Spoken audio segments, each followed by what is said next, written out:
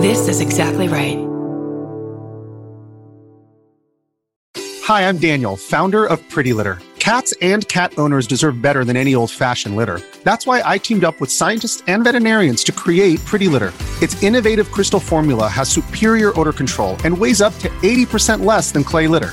Pretty Litter even monitors health by changing colors to help detect early signs of potential illness. It's the world's smartest kitty litter. Go to prettylitter.com and use code SPOTIFY for 20% off your first order and a free cat toy. Terms and conditions apply. See site for details. This story contains adult content and language. Listener discretion is advised. It was his last act. He was a showman to a very large degree. His words were performances, his acts were in some ways performative, and his execution was performed. The trial was a big performance, and there was an egoism to it that Dostoevsky saw and that Dostoevsky was captivated by, because he could see that egoism in Russian society. You can still see it today.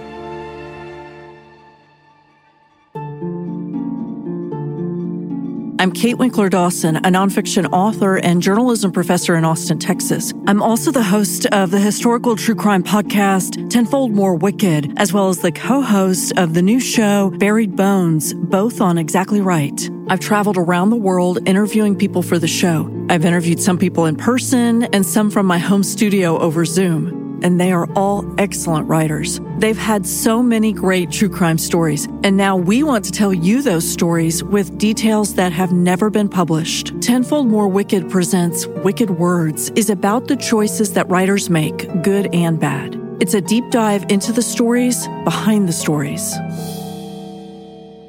Kevin Birmingham is an author who specializes in penning books about difficult writers, but he's really good at making those writers feel accessible to the reader. And Birmingham's latest book is a great example. He unravels the story of a killer, a writer, and one of the most well-known books in literature.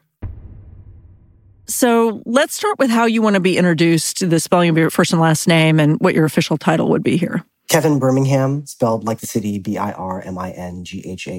You can just call me the author of The Sinner and the Saint, Dostoevsky and the Gentleman Murderer Who Inspired a Masterpiece. So you have Dostoevsky and James Joyce, which just seems like two of the most complicated novelists on the planet. You obviously like challenging subjects. Writers are supposed to do two things. They're supposed to make complicated things simple, and they're supposed to make simple things complicated. And from the literary side, my job is making complicated things simple. And the surprising little details of the story are about showing us how these things that we easily overlook end up becoming complicated. So I sort of take a delight in doing that. It's great to see how people might have read Dostoevsky or Joyce years or decades ago, and they forgot about him, and then they're rediscovering him partly because of how I talk about their novels and recreate them and pull out a portion of their lives. And for me, it's storytelling, and it's literary history done through storytelling. And there is a way to look at history as told through a handful of great books.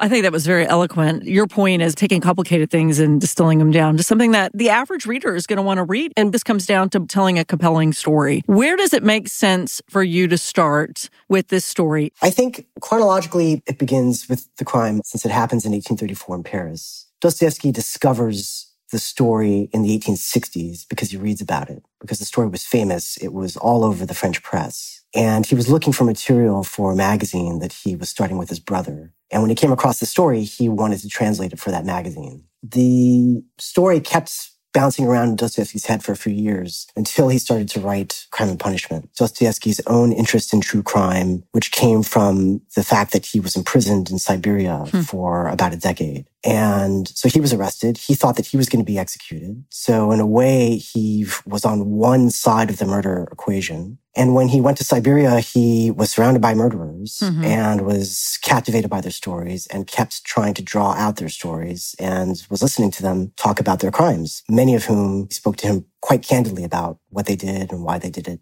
Tell me about the criminal in this famous case. Who was Pierre-François Lacenaire? So Lacenaire came from a bourgeois background. He was well-educated. He came from a wealthy family, but unfortunately the family became bankrupt before he was able to inherit anything. So he immediately felt as if the world was an unjust world, that he was deserving of something, deserving of riches, but was never able to take control of those riches. He intended to go to law school, but didn't go to law school, partly because his father couldn't afford it. And this incredible resentment of someone who felt as if society owed him something but didn't give it to him was festering in him for a long time. He was a petty criminal for years. What kind of crimes? We're talking about small counterfeits, petty theft, things like that. But as time went on, his plans got more and more ambitious. And he ultimately devised a plan that involved robbing banks. But it was a roundabout way of robbing the banks. Instead of storming into a bank and trying to take money from the vault,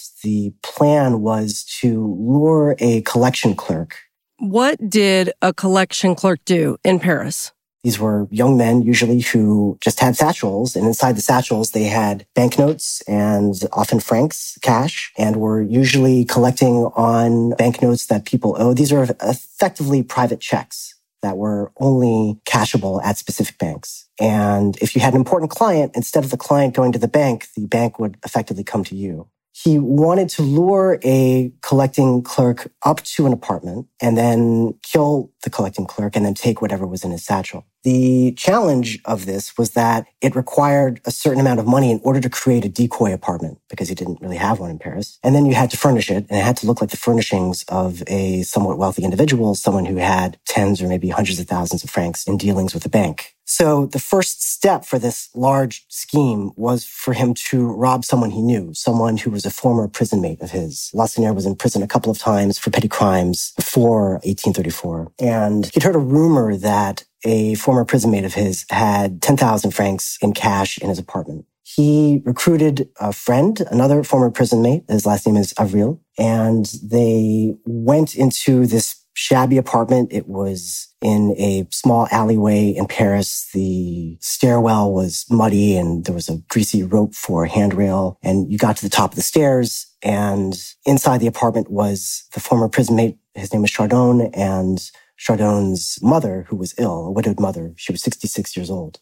Avril started strangling Chardon, who wanted to kill him by strangling him, and Lacenaire pulled out a 3-sided file. It's a file that you would use to sharpen saws or something like that, something that can get in between the teeth. Avril showed him how to sharpen a file because he was a machinist in prison himself. He was working on machinery. In France at the time, one of the ways that you were rehabilitated as a prisoner was to work, was to have some sort of employment. And Avril's employment was to polish machinery. So he was working with these 3-sided files all the time. What you do is you sharpen down a 3-sided file at the tip, and then at the other end, you fix a large piece of cork on it to make a handle, and you can use that as a knife. So Lacenaire was armed with this 3-sided file, began stabbing Chardon, and then started to go into the widow's room where the money supposedly was. Chardon was a big man, and he was not easy to strangle, and Avril was still struggling with Chardon for a while, even on the ground. They noticed that there was an axe hanging in the doorway, and Avril took the axe and axed Chardon's head, split his head apart, and killed him immediately. Lacenaire was still armed with his 3-sided file and saw the old woman in bed because she was ill at the time and started stabbing her face, and inexplicably covered her face with pillows and blankets. And I partly say inexplicably because it turned out that she wasn't quite dead. Stabbing her in the face didn't kill her? Yes. When the police discovered the bodies a day later, they noticed that the torso was still slightly warm. So she was surviving through the night, and there was a neighbor who had heard groans in the middle of the night and assumed that the groans were coming from a baker who was up before dawn kneading bread or something like that. So her face was covered. She ends up dying. They both, of course, end up dying very soon. And they're rifling through the apartment looking for money, and there just is not nearly as much money as they thought there was. So now they've killed 2 people for no good reason. Right. So they come away with a small amount of money and just leave. He eventually had another accomplice with whom he was setting up the bank robbery scheme. He had tried multiple times to do it, and each time something went wrong. Either the collection clerk wouldn't show up, or the collection clerk would show up, but then the doorman of the building would also come because something seemed suspicious about two young men who didn't seem to have much money dealing with a bank in this way. They've rented an apartment. They've invited somebody to come up, a collections agent, hoping that he'll bring the money. Now, let me ask you, let's go back real quick. Did they not treat this like a Brinks person would these days? I mean, it just seems like they wouldn't walk around Paris in the early 1800s with pockets full of private checks. Is that typical? Was that normal?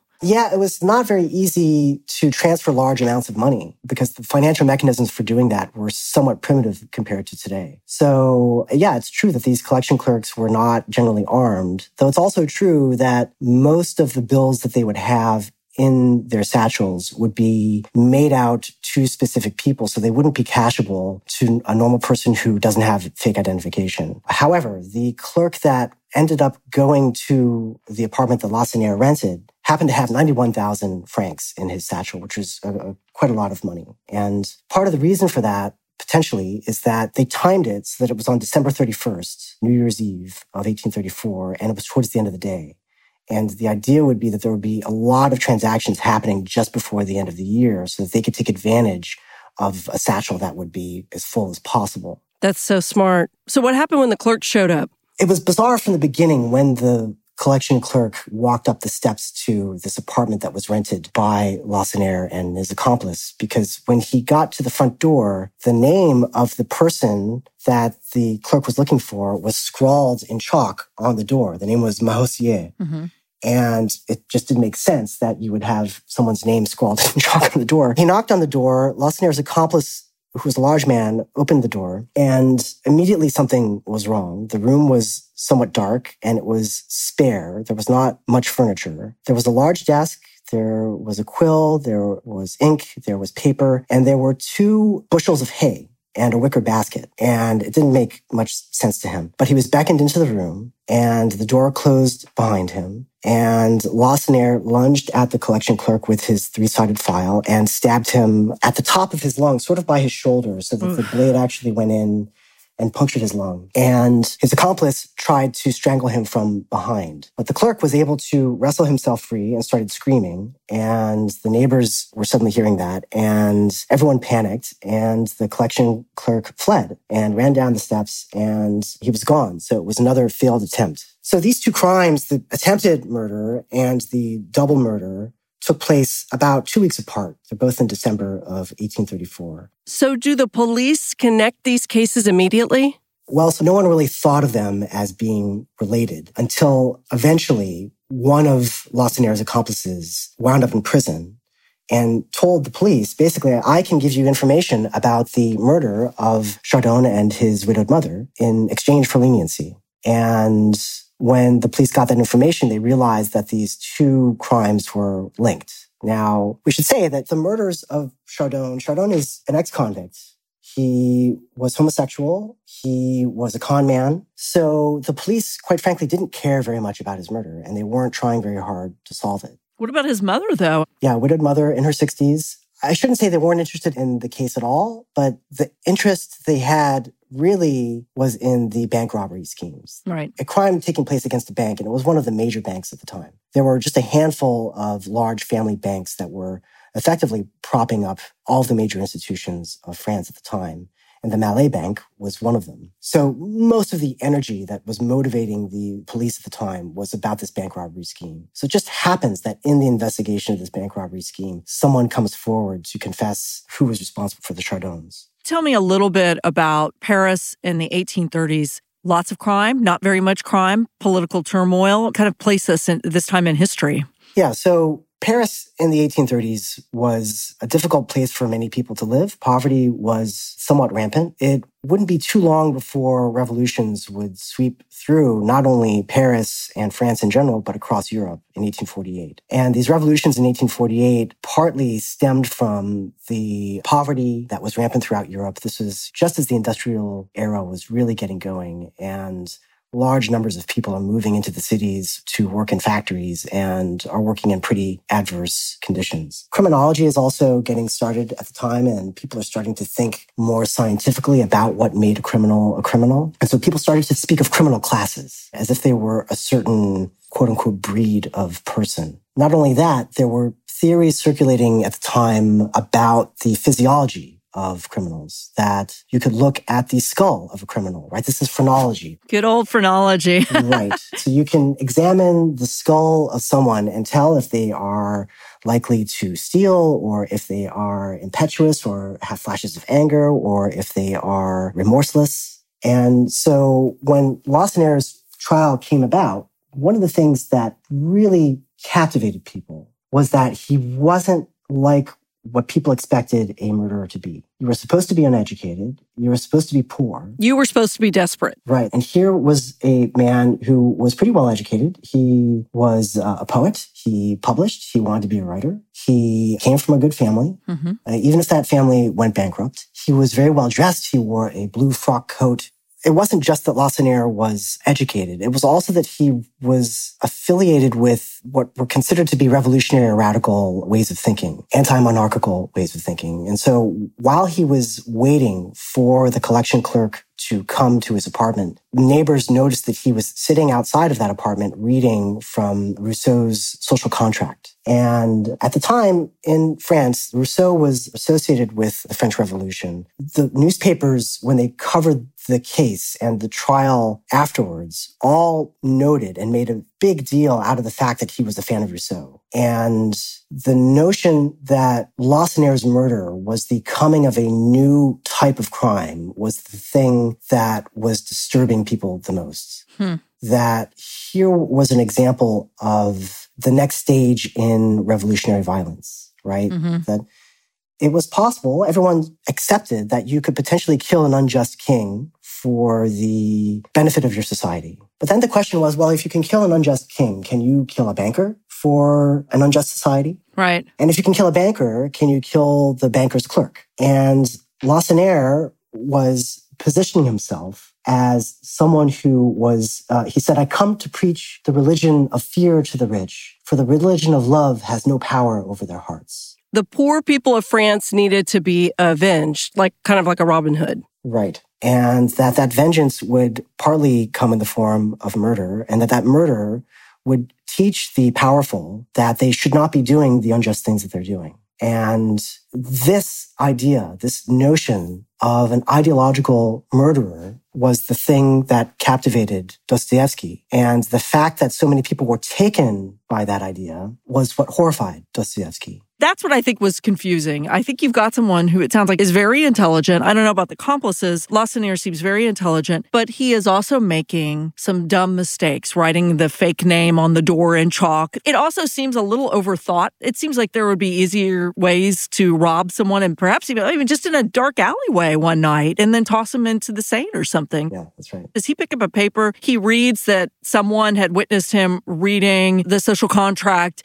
and then it occurs to him that he can leverage this fear in society to connect it to his case. Lacenaire was toying with these ideas for a long time. So he was interested in Rousseau. He was interested in 18th century French philosophy. He was critical of the king and of monarchy, but it wasn't a motive for his crime. That's not why he decided he was going to kill Chardon, for example. There seems to have been a personal vendetta against Chardon, though that's largely lost to history. They knew each other in prison. They didn't like each other for some reason or another. There is a good chance that Chardon was trying to blackmail Lacenaire. Chardon was homosexual. Lacenaire, if you read between the lines, is also homosexual. And it was perfectly legal in Paris at the time to be gay, but there were ways to leverage that information in order to blackmail people. So it's possible that Chardon was trying to blackmail him. He talked very casually about his crimes. He said, I kill a man as I drink a glass of wine. It doesn't really matter. Do you think that's bravado, or do you think that he really feels like that? I think it's a little bit of both. He really does seem not to have much of a feeling for the people that surround him. One of the things that made this book even possible in the first place is that he sat down and started writing his memoirs as quickly as possible. So he didn't get through his entire life, but he was able to write about 80 or 90 pages. And his memoirs talk over and over again, not only about the injustice of society, but about how people are just awful to one another. That to read history is to read an unending ledger of abuses. And at one moment, he starts talking about how everyone should be a vegetarian because animals never did anything wrong to anyone. And yet humans kill them without compunction. They kill them to eat them. And sometimes they don't even finish the meal, right? That this is sort of how he saw human nature as being not really worth keeping around very much. By contrast, animals were innocent. And to kill an animal seemed to him, at least in his memoirs, seemed to him an inexcusable thing to do. And that he would never really want to kill an animal, though there's no real record that he was vegetarian. So maybe he was contradicting himself. But the point that he made, I think, was something that he really believed in, which is that humans are killing each other over and over again. And they're incredibly violent to one another. And you're on one side of the equation or the other. And he decided that he was going to be on the side of the headsmen, as he called them, as opposed to the victims. So he wanted to be a predator, not a victim. Yeah, that's right. So take me back and let's go from when he and his accomplice jumped the clerk in the apartment and take me through what happens after that. So they stab him and then we hear the screams. Yeah, so the criminals flee the scene shortly after the collection clerk runs down the stairwell. They were spotted by multiple people. The landlord who rented the apartment to Lacenaire and his accomplice can provide a detailed description of them. They disappear. Lacenaire is on the run immediately and starts committing some more petty crimes in order to get by because he has no money. The way the police ultimately put it together is through a combination of applying pressure to criminal associates who are already in prison and by going through police ledgers that are in lodging houses. So if you owned or ran a lodging house in Paris in the 1830s, you were required by law to keep what was called a police book, a ledger of everyone who enters the hotel, stays there for the night, and when they leave. Inspector Candler, who was in charge of the case, had a good idea of probably where in the city the criminal types like Lacenaire would be hanging out and where they would be staying the night. And he had a false name, Mahossier, and he had a description. And he went through methodically every record book he could find, looking for the name until he found it. He started to connect the description of this person, because Lacenaire had a very distinctive look, with what eventually became a whole string of pseudonyms. So he went by Mahossier, he went by Baton, who was a friend of his, he went by the name Guélard. So there were more and more pseudonyms that he was attaching to this particular description. And he started to be able to piece together who he was staying with.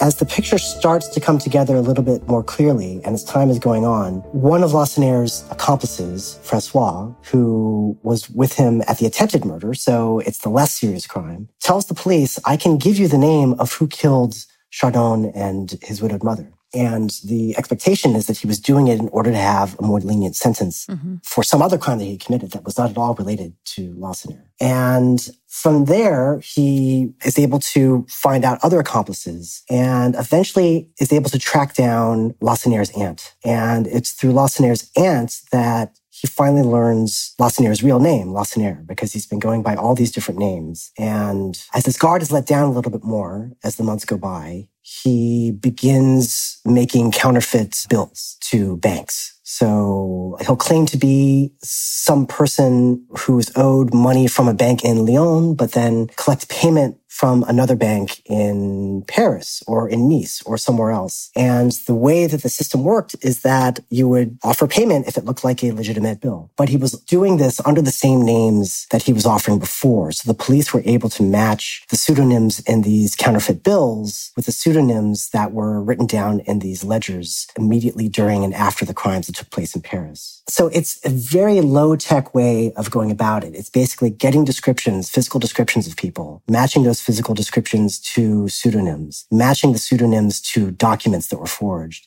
and then figuring out where the person was who had those forged documents last and tracking him down to a hotel that was close to a bank that had just received one of those forged documents. And the key here was that what caught the police's attention was, number one, that this was not a sleazy guy, ex-criminal who was killed. Right. This was now a bank clerk who had money. There was an attempted murder and a criminal who's made the connection between these two murders and this clerk. And now they're saying this could be someone who's out of control and could continue to threaten people in the city. What is keeping Lacenaire in Paris? I mean, why not disappear into the French countryside? Well, so he did end up going into the French countryside when he started going on his final spree of counterfeit bills. So he decided to leave and was caught in the countryside in a small town. But it was tricky for him to move around because his name and description were being circulated on the highways across France. So He did feel as if the authorities were closing in. And it was true that Candler in Paris was in contact with police officers and agents throughout the country. And when he was captured, it was a huge coup for the national police. And the trial took place just a few months after he was arrested. One of the things that's remarkable for a modern reader is to see how quickly the justice system acted at the time. He was found guilty in November of 1835, and he was guillotined just 2 months later. Go back to the trial and tell me a little bit about the evidence. So, of course, we have the inspector on the stand who's making all of these connections. Is Lacenaire denying anything? What is his defense here? So Lacenaire realized that his accomplices were ratting him out, and he was incensed. Not only did one of his accomplices tell the police that he had killed the Chardons, but his other accomplice, Avril, who was a part of the double murder, offered to track down Lacenaire if the police would take him out of prison and just follow him around Paris, because he knew all the places where Lacenaire was. And so this was actually a fairly common tactic at the time, where the police would let prisoners out so that they could follow them from a distance in order to capture a more important criminal. So Avril was going to their local haunts, the places where they always went, the billiard halls and cafes and bars, and Lacenaire was nowhere to be found. But Candler, the inspector, basically said, look, both of your accomplices ratted you out. They don't care at all for you. When Lacenaire heard this, he basically spent the trial making sure that Avril and Francois were also found guilty and that they got the maximum punishment for it. Okay. So vindictiveness then. Yes. Yeah, that's right. Revenge. I mean, if there's one higher purpose, one non-material purpose that Lacenaire had, it was revenge. He wanted revenge against society for his being poor, and he wanted revenge against Lacenaire and Francois for ratting him out. And it was Avril who would go to the guillotine with him, so he got what he wanted. The trial took place over just a couple of days. All three men took the stand. Lacenaire very openly and casually and candidly talked about all of the crimes that he committed and who helped him and all the details. At one point, he even pantomimed the stabbing gesture that he made when he was killing the widow. He sometimes corrected small errors that the prosecution made when they were recounting their version of events. Wow. He was effectively incriminating himself more and more. He quite frankly didn't seem to care not only about the deaths of other people, he didn't seem to care about his own death. He said that he had dreamed of being guillotined for decades, since he was a boy. His father, when he was a child, pointed to a guillotine on an execution day, because the executions were public, when he was about 10 years old, and said, if you don't mend your ways, you're going to end up in a guillotine like this. And Lacenaire said that the awful machine had this power over him since that day on, that he thought that he was fated to be guillotined. And he was thrilled by the possibility that it would happen. He even fantasized about being guillotined right at the very end of the trial. Like, why should we wait for a few more months? Why don't we just do it right now, like in front of everyone? Wow. His low estimation of human life did sort of extend to himself. So I guess there's a fairness in that. But his accomplices denied it. They tried to get out of it. But of course, that didn't work. So they didn't receive immunity. They just had some privileges. Is that right? That's right. So Avril was executed as well. And Francois, because, no one died in the bank robbery attempt, did not get executed, but he was in jail. There were other accomplices and people who had heard about their plans, who had come forward to confess, and they probably did get slightly decreased sentencing because of it. But it was pretty much an open and shut case because Lacenaire wasn't interested in trying to cover anything up.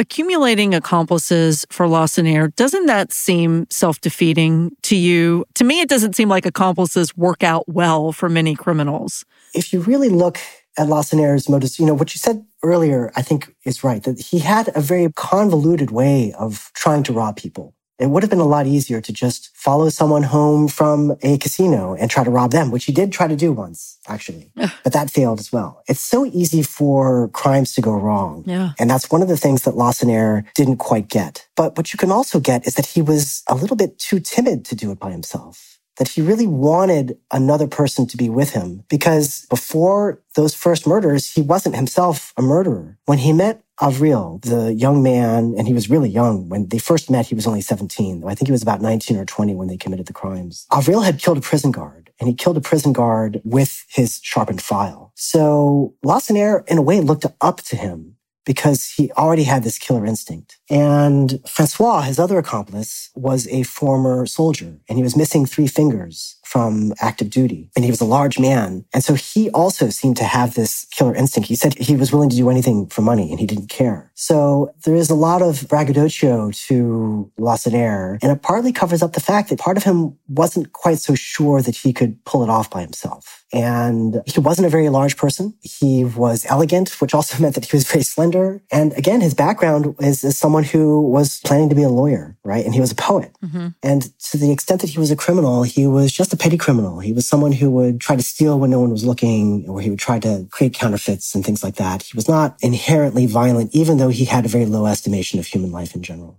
What was his reaction approaching execution day? This is fulfilling a fantasy of his. A part of me wants to say that he couldn't wait, but he was anxious about it. But when he strolled down to the guillotine, there was an excitement to it. And the way the guillotine works is that, you're face down, and they put your head in what they call a lunette. And there's a piece of wood that has a semicircle in it, and your neck goes in that semicircle. And then another piece of wood sandwiches on top of that so that your neck is in the middle of that small piece of wood. And the guillotine goes down. The blade just comes down very swiftly. Oof. The beauty of the guillotine is how simple the instrument is and how quickly it happens. But for Lacenaire's execution, something bizarre happened. Oh, no. The executioner just has to pull like a little tiny tab. It's not a large yank. Right. It's not a yank or anything like that. When he sort of flips that little switch, the blade starts to go down, but suddenly it gets jammed halfway down. And it's not clear exactly why that happened. I've heard theories about the possibility that there's a narrow groove of wood and there's this sort of notch of the blade, sort of the blade's frame that goes down that groove. If it's been raining or if it's very moist out, the wood expands a little bit and contracts the space. And so it's possible that it just got wet and it got jammed. Mm-hmm. Whatever the case may be, the blade jams halfway down, and Lacenaire realizes what's happening, and his response is to take his body and contort it so that he can turn upwards and look at the blade as it's about to fall down on his neck. So they hoist the blade back up, and then as they execute him, he's looking at the blade as it comes for him. So it was this, for him, a moment of triumph that he would go to the guillotine and he wouldn't be afraid, and he would walk boldly to it, and he would actually stare the blade down before it cuts his head off. I mean, if France ever had a boogeyman, it had to have been Lacenaire. I can't even imagine a more ghoulish way to enjoy your own execution. It's amazing. There was an egoism to it that Dostoevsky saw and that Dostoevsky was captivated by, because he could see that egoism in Russian society. You can still see it today, right? That people are interested in posing to such a degree that everything else in the world just seems to fall away and become less important. Give me the Cliff Notes version of Crime and Punishment for those of us who haven't potentially read it for quite a long time. What I remember is a student who wants to commit the perfect crime, but I know there's much more to that. Yeah, so Crime and Punishment is the story of Raskolnikov, who is a poor student, a dropout, really. He can't pay his student fees, and he's very thoughtful.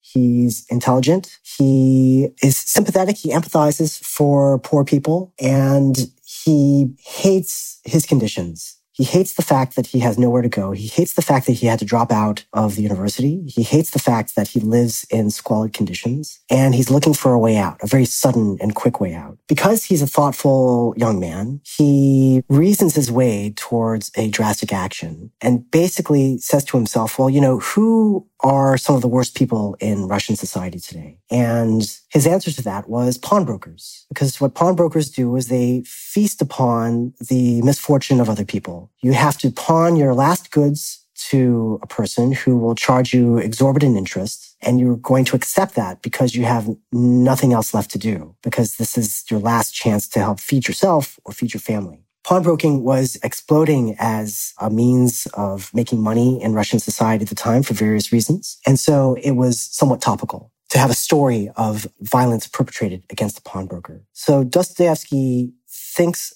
of a novel in which this young man, Raskolnikov, decides he wants to kill a pawnbroker, take her money, and use that money for benevolent purposes. And this was effectively a utilitarian way of justifying an act. Of course, it's bad to kill someone, but what if you murder someone who's not doing good for society and then use the money to do something great for 100 people or 1,000 people, that the overall happiness is increased by your act? Raskolnikov arms himself with an axe. He hides it in his coat. He goes to the pawnbroker's building. He does kill her. As he's rifling through her belongings, the pawnbroker's sister happens to walk in as well, and he's not expecting that. He goes back out into the room where the sister is looking at the pawnbroker's body lying in a pool of blood, and she's appalled, and Raskolnikov has to take his axe and kill the sister as well.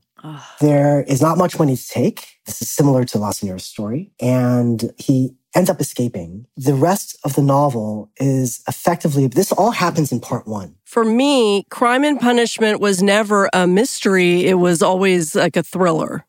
Right. We know who the murderer is from part one. The drama of the novel is trying to figure out why Raskolnikov has done this. And the way the drama unfolds is through this inspector who is tasked with figuring out who committed this double murder.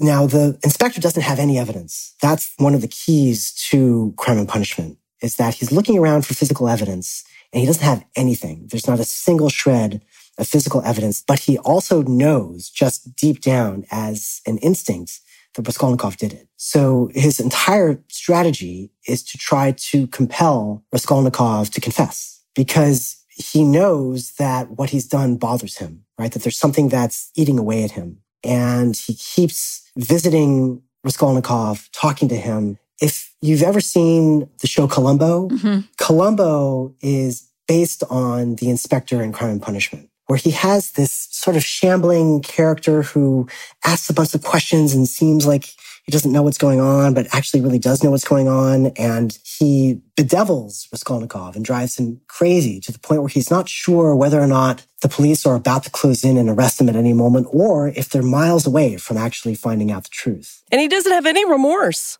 Right. He doesn't have any remorse for the women that he's killed, even after he's confessed it. The novel ends with Raskolnikov being sent to Siberia the same way that Dostoevsky was sent to Siberia, and still not fully coming to terms with the thing that he's done. And, he has a Bible underneath his pillow in prison in Siberia. And the question is whether or not he's actually going to open that Bible, whether that will be a part of his regeneration or not. I suppose part of the drama, the question is, why is it that Raskolnikov has done it? Because if it's that utilitarian motive, it's a short novel, because we already know what the answer is. The truth is that what happens through these conversations, both with the inspector and with a love interest that Raskolnikov will end up having as the novel goes on, is that he keeps offering different motives at different points in the novel. And it's like he keeps spinning around looking for a good reason for why he did it. And all of them fall flat. They're all somewhat false. And Sonia, his love interest, knows it. And finally, towards the end of the novel, gets him to confess that, I did it just to do it.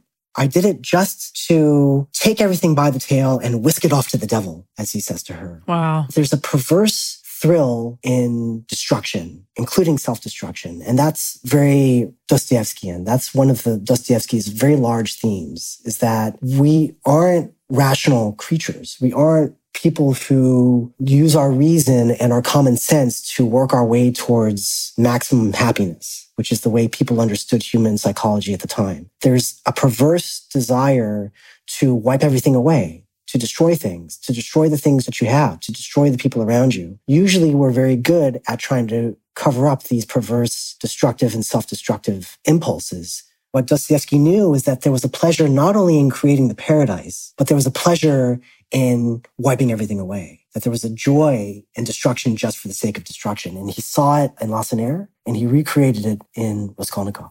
So in Lacenaire, he found the ideological murderer, even though Lacenaire really, this was not his motivation. So this is a fabricated connection that he's made. Is that right? So what he found in Lacenaire is a murderer who claimed to be murdering for ideological reasons, but actually does it for no reason whatsoever. Right. And that people are falsely taken in by this fake motive, that if you finish Crime and Punishment thinking that Raskolnikov kills for philosophical purposes, right, then Raskolnikov has evaded your capture in the novel. He's fooled you. He really does it for nothing whatsoever. And the same was happening with Lacenaire. And he sees how this idea of a romanticized version of a criminal is starting to take hold in Western Europe. Tell me the impact of Crime and Punishment, both in that time period in Russia in the 1860s when it came out. And now, I read it in high school, and now we have it. It's obviously disseminated around the world. Yeah.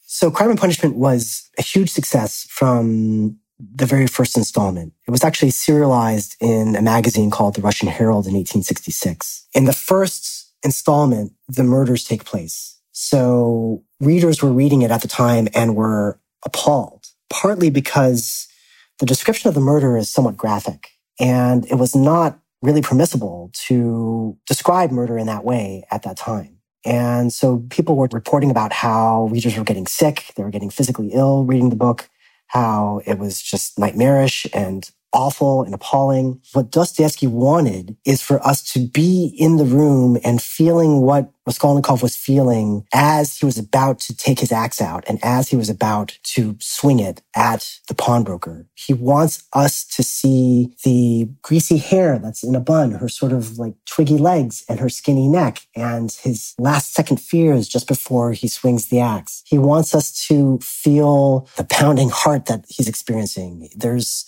fever dreams in Crime and Punishment. There are hallucinations in Crime and Punishment. We're not always sure what's going on. There's a lot of confusion. All of that confusion has to be told in the moment. It gave future novelists a path forward for expanding the scope of subject matter for novelists and for showing us how you can seem to get inside a character's head without actually adopting their voice. I just wonder, would he have ever found the right vehicle to have this impact that you're talking about? I just can't imagine there's another case that would have triggered this sort of visceral reaction in someone like him. Yeah, well, Dostoevsky was an avid consumer of true crime before true crime was called true crime.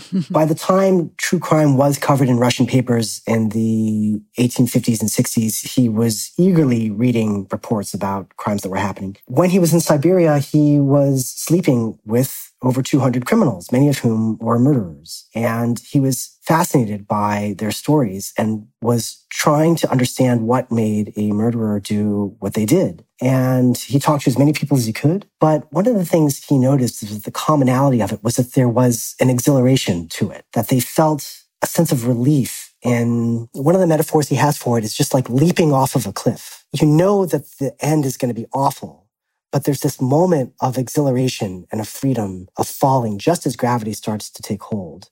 I think in order to write about one murder, you have to understand about 50 or 60 murders. And Dostoevsky effectively was becoming a student of violence over the course of several years while he was in prison. And he was mentally collecting all of these types of people and trying to distill down into it some crystal clear image for him of what would be an important and compelling murderer for Russia at the time. And he was able to take some of the things that he found in his fellow convicts in Siberia, some of those attitudes, some of those voices, but a large brunt of it was also taken from Lacenaire. And the fact that he was drawing from Lacenaire was what allowed him to take this murder story and make it something about much more than a single murder. It was about the direction in which society should be going. On the next episode of Wicked Words, Dr. Neil Bradbury on the mysterious poisoner. He went into prison when he was 14 years old. He was the youngest person ever sentenced to a hospital for the criminally insane. He had got annoyed with some of the other inmates and had extracted cyanide from plants and trees that were growing on the grounds of the hospital. Wow. And had killed other patients with cyanide whilst he himself was in prison for killing other people with thallium.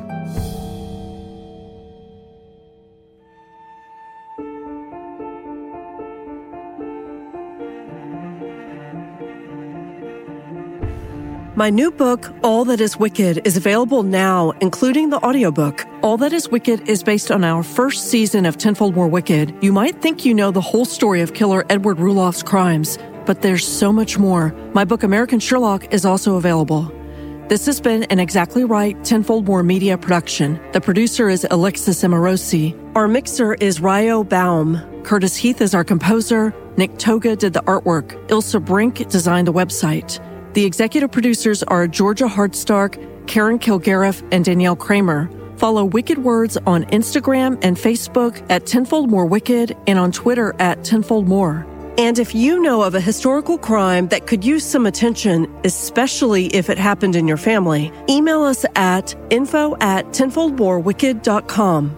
We'll also take your suggestions for true crime authors for Wicked Words.